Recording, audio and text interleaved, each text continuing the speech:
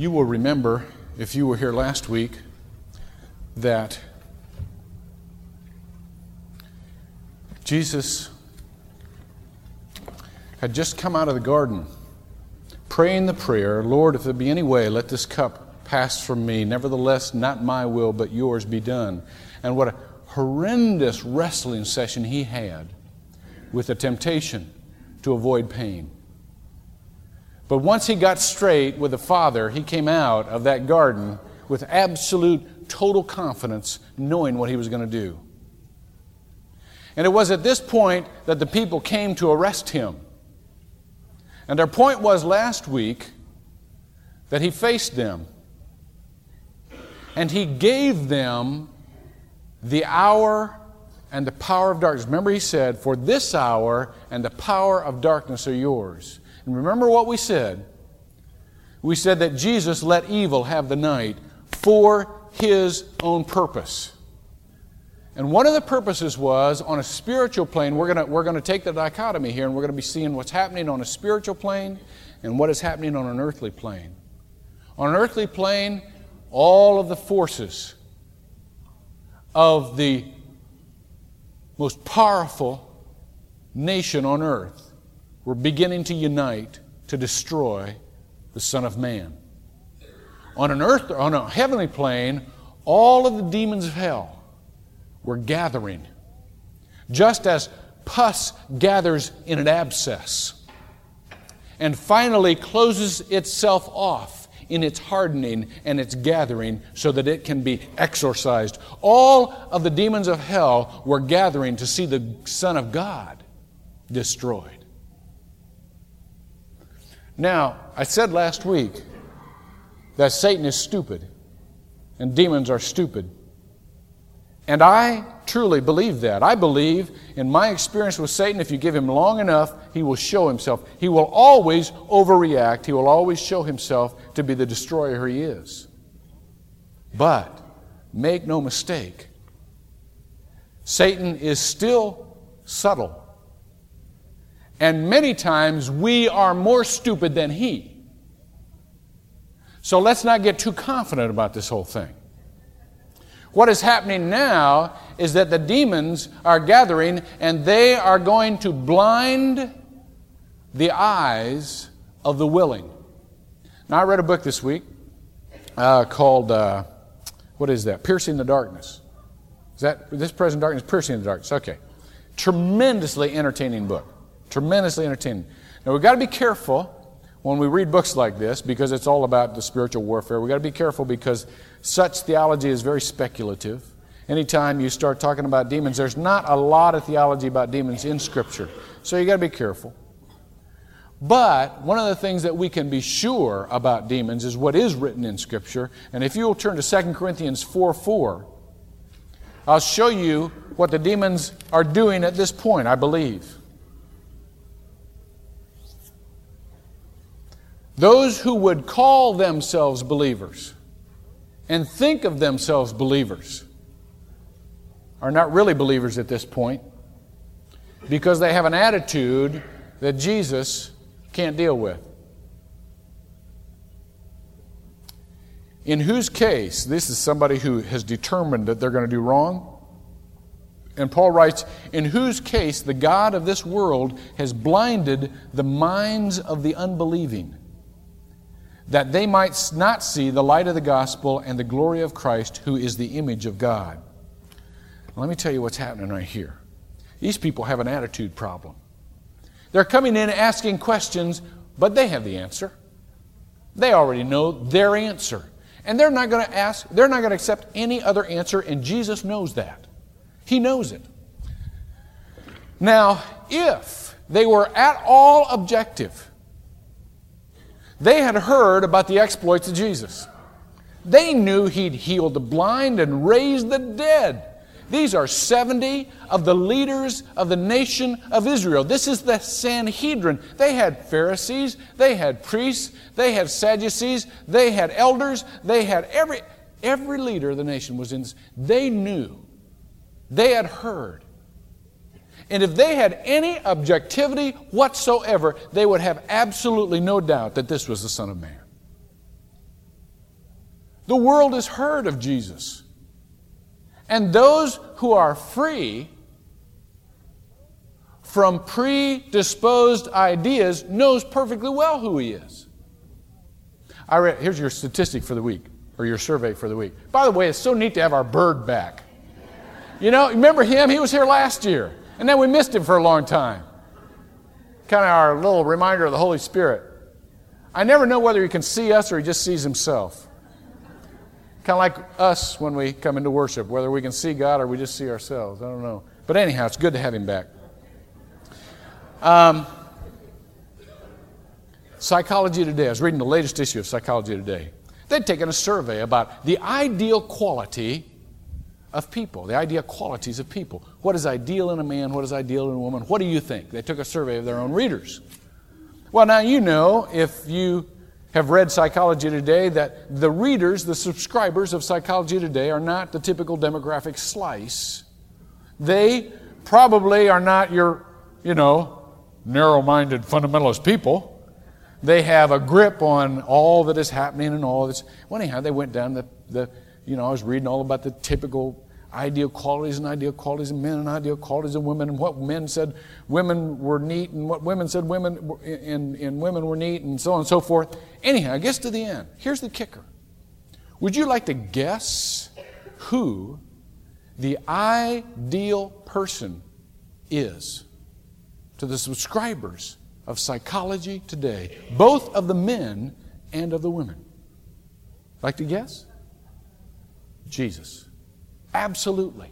You think that's a believing audience? Absolutely not. Anybody that's objective, though, when they look at the qualities of life, can see he was the ideal person. Even non-believers can see that. But watch this. These people are not willing to see that. Look at the verses. Read the red here.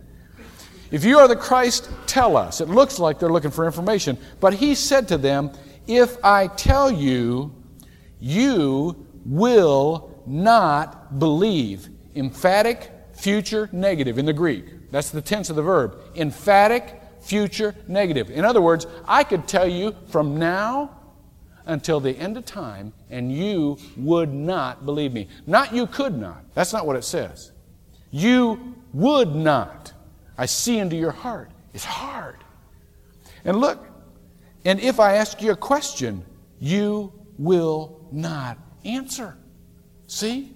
It's like, when have you ever asked somebody a question, having a discussion, and they're so mad, they're not going to answer you. Well, I won't answer that. See? Now, where is that discussion going? Anywhere? Absolutely no communication going on. And that's where these people are. Absolutely no communication going on. Why? Because they want to get past this Jesus. They've got a religion. They've got a connection with the world that if they can just get past this Jesus, they're going to be okay. See? And so they want to dispense with him. They want to dispose of him. And that's why they've got their mind already made up. They don't want to struggle with the issue of who Jesus is. They don't want to. And they're ready to gather in all of the world's power and all of the world's admiration and what they're already doing in the world, not knowing that the accumulation of such will amount to exactly Zippo. You've seen the bumper stickers? He who dies with, who has the most toys when he dies wins. My brother-in-law Mark said he saw one the other day that said, "He who has the most toys when he dies wins ... nothing." That's it, isn't it? Yeah. There's nothing to win. There's nothing to win. And so Jesus comes, and they're determined they're going to die with the most toys, with the most world admiration here, with their own system, if they can just get past this Jesus. Now look at his next sentence. This is what we're going to exegete right here. Look at his next sentence. But from now on, the Son of Man will be seated at the right hand of the power of God. Now that power there, the Greek word for power there, is not exousia, which means he has the right to sit there. Obviously he has the right to sit there. It is dunamis. We get the word dynamite from it. In other words, what he's communicating is, look, I want to tell you something real important here. Real important. You're facing a power. You have no idea what you're talking about here. If you think you're getting past me, you're wrong. They are sitting in a court thinking it looks as if they are judging Jesus. And what Jesus is saying, no, wait a minute, there's another court. And you're not the judges. And I'm not the one being judged. I'm the judge. And you're the one being judged. You see, it's just the reverse of how it looks. From now on, the Son of Man will sit at the right hand of God, and you can't get past me. You understand? There is no dispensing of Jesus. Turn to Luke 12:8. This is the position that he refers to in Luke 12:8.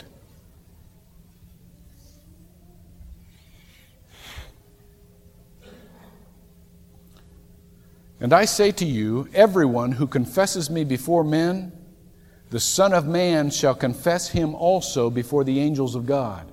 That's a courtroom scene he's talking about. The angels are the spectators. But he who denies me before men shall be denied before the angels of God. Now I want to tell you here what a radical theological statement he's making. Look at verse 70. And they all said, "Are you the Son of God then? Are you the Son of God then?" And he said to them, "Yes, I am." Now, I'll tell you three things that are real important about this particular scripture that you need before you understand how radical this is. First of all, I want you to know that it is a Hebrew court that is asking this. Now, we've done a lot of watering down in our culture what it means to be a child of God. We have gone to pantheism in our culture because of the influence of Eastern religions, and we have been able to say, well, sure, he's God. You know, we're all a piece of God. We all have a spark of the divine in us. You think that's what they were saying? That's not what they were saying. If you were an American Indian and you went and they said, "Are you then the Son of God or the Son of the Great Spirit?" you could say, "Yes, I'm the Son of the Great Spirit," and that wouldn't shock them because we are all sons and daughters of the Great Spirit. If you were a Hindu and you could say to them, "Yes, I am the Son of God," that wouldn't shock them. Because we are all a part of God, because God is everywhere and God is everything. But you talk to a Hebrew about the Son of God, a radical monotheist, one God. Every day the Hebrews would say, "Hear, O Israel, the Lord God is one." And you look into a human being's eyes and say, "So then, are you the Son of God?" And he says, "Yes," you got a problem. You've got a real problem. Because Hebrews don't believe in pantheism. Hebrews don't say, "We are all God, and God is everywhere and in everything." Hebrews believe in this one being that is totally separate from the world, who made the world without any of our participation, who is so far above us, he needs us for absolutely nothing. And therefore, when somebody says, "Yes, I am," you either have on your hand a radical, lunatic liar or God himself. There is no middle ground in this question. And when Jesus said, yes, I am, here's the second thing I want you to know. Jesus had already said, it's recorded in the Gospel of John, I am the anointed one. Before Abraham was, I am. Now, where have you heard the words I am before? Exodus, right? Exodus chapter 3, verse 14. When Moses comes, and the Almighty God of the universe is in a burning bush, and Moses is talking to him, and he says, who shall I say sent me? What is your nature? Who are you? Give me a name. And what did God tell him? I am. I am. When Jesus said, yes, I am, he was identifying with the great God Jehovah, the God Yahweh, the God of the universe. This was an absolute shock to these people. We wouldn't have any, it would be as if somebody came to us and said, no, I'm not a person, I'm actually God. I actually run the whole thing. No, you mean you're a child of God and God gives you power and He works through you. No. I run it. I created it. You know where a person like that would be? He'd be stoked away someplace. So they were absolutely appalled. And you know what? We should be also. That Jesus would say that about Himself. If it's not true. But the third thing I want to tell you about that scripture is that the full Greek phrase is, you yourselves say that I am.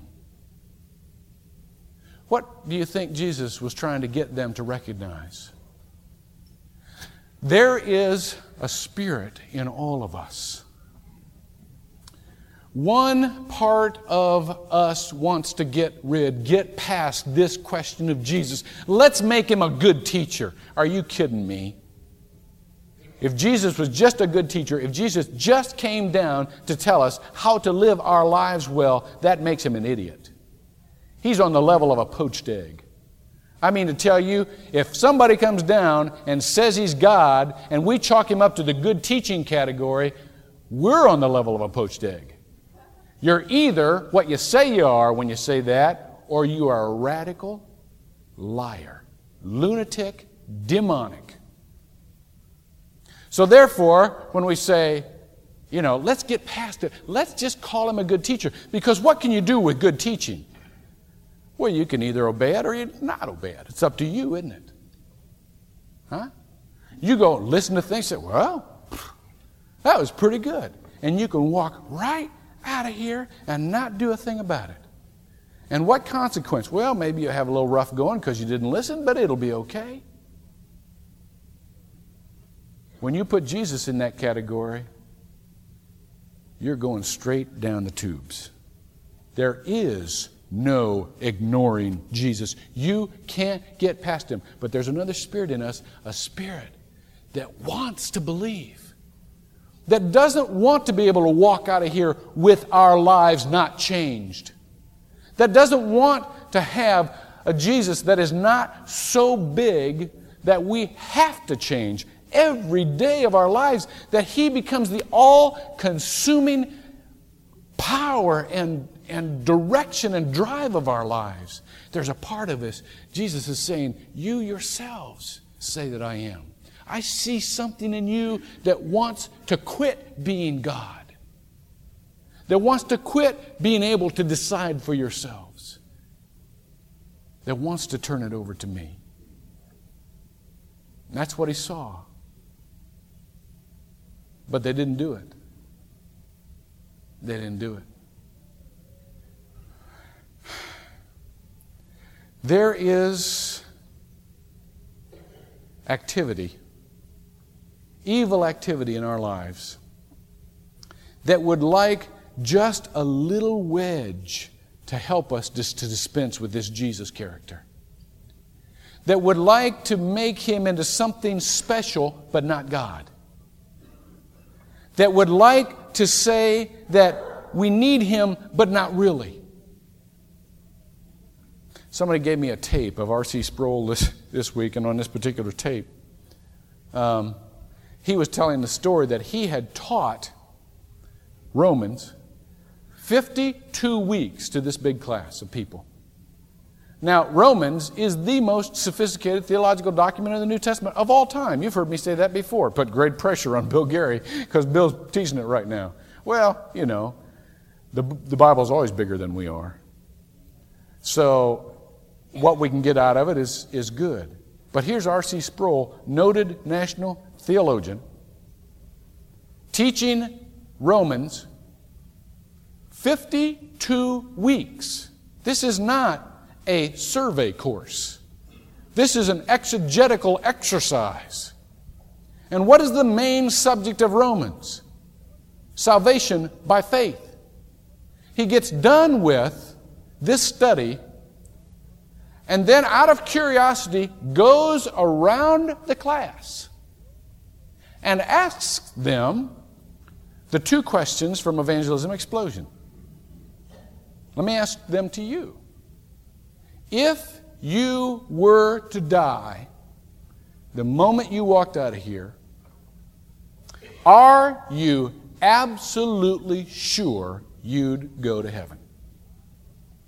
Absolutely, without a doubt, confident you'd go to heaven. You know, he sent that question around that class, and only about 10% of them were really sure. Then he asked the follow-up question. If you stood facing God at the gates of heaven and God asked you, why should I let you in here? What would you tell him? And again, only about 1 out of 10 knew the answer.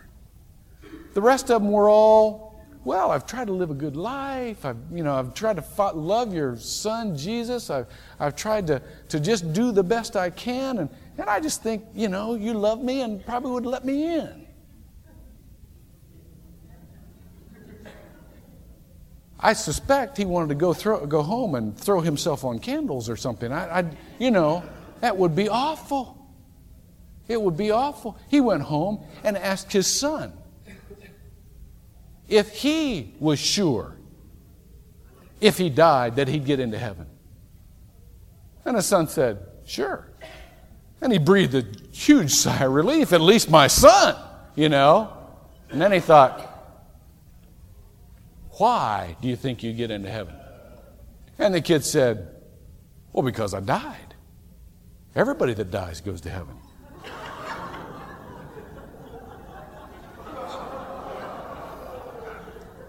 And he calls it the American statement, heaven by death, de facto. Heaven by death.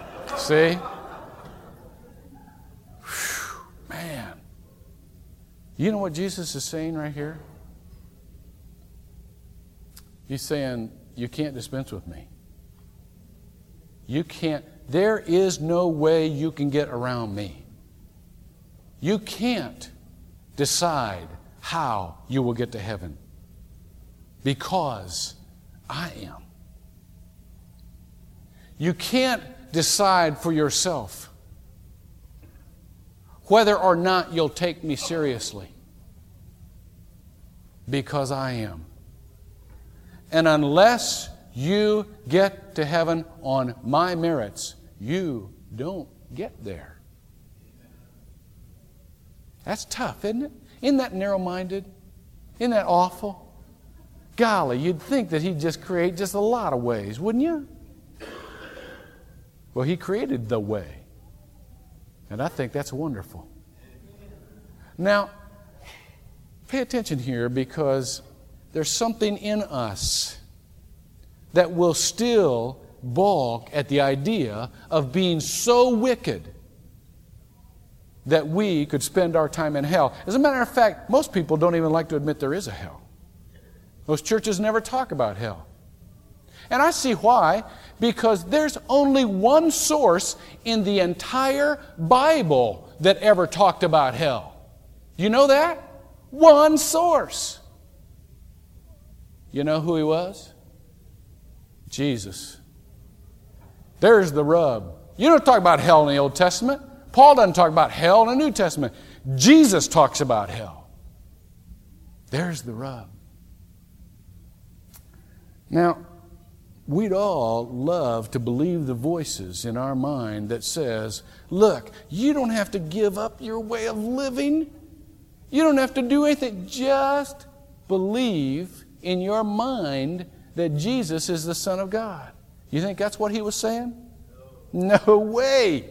Absolutely not. Demons believe Jesus is the Son of God. It says in Scripture. He's saying, you got to come through me. And if you can't believe you're actually sinful enough to send to hell, you've missed something. You know what? I know these are hard words. And you're going to walk out of here this morning and go, I'll go to church to get lifted up, man. That guy just, you walk out of here with Jesus, you will be lifted up. That's the thing, see? Let me tell you a story, true story, this week. Or no, I think it was last week. You know those little Lenten devotionals we have, and a mother was reading them with their little 7-year-old girl. And they read one, and they talked about it for a while, and they talked about inviting Jesus into your heart and becoming a Christian. And the little girl said, well, Mommy, I've always been a Christian. I was born a Christian. And Mommy said, no, honey. We're all born to sin.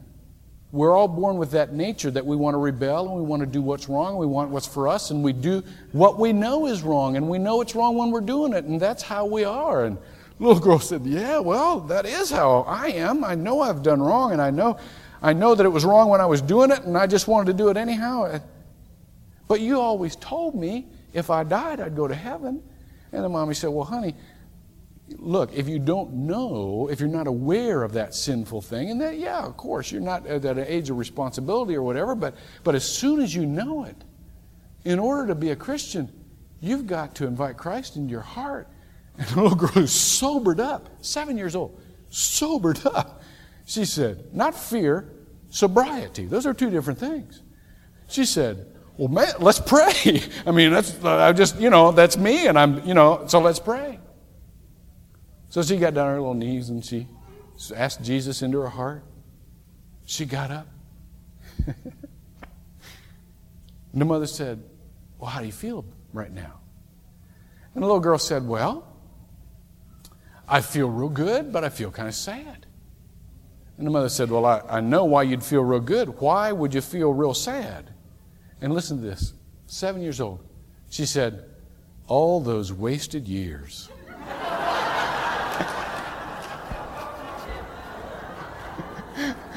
Did it rip your heart out or what? Here's the point. Friends, if a little 7-year-old girl can look into her heart and find enough sin and wickedness to need forgiveness for, who is there among us that doesn't need to deal with Jesus? Who is there here that doesn't have to throw himself on the mercy of the cross? Would you pray with me?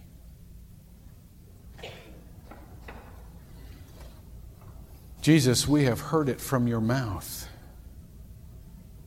We don't need another witness. You have said it directly to us. And with the Samaritans in the Gospel of John, we this morning have a chance to say, we believe it now because we heard it from Jesus, not because we heard it from anybody else. Lord, I would ask you this morning, if there be anybody in this place who has not yet decided to trust in you for their salvation. Not in one work, not in one thought, not in one thing they ever did, but to place their lives totally under your sacrifice on the cross. I pray that right now they would change their mind. I would pray that you would get in their face so blatantly right now that they could not dispense with you, that they either have to deny you or confess you. That is the choice. And for you who are willing to confess Jesus, I want you to pray with me. Jesus, I am a sinner. And there is nothing in my life that's good enough to bring me into the holiness of God. But you are. And so I want to say that this morning I place my life entirely under the protection and righteousness of your shed blood. And I pray that you will not only come into my life, but you will take control and you will change my life. And you will mold it into whatever glorifies you. It's in your name and in your power that I pray this. Amen. Now, if we had not been taking communion this morning, I would have asked you to come down front. But the mechanics get all mixed up. Let me tell you something, though. If you made that commitment this morning, I want you with your mouth to confess that to someone. Come over to me and just say these words, I am. Okay? Or go to any other Christian brother and sister and confess with your mouth as you believe in your heart that Jesus Christ is Lord, and you will be saved. Doesn't matter how you feel. Whether you feel kind of good or kind of bad. Doesn't matter. It's just what you need and what Christ has done that is the fact. Feelings don't change fact. Let's worship God together with the communion of His Son, Jesus Christ.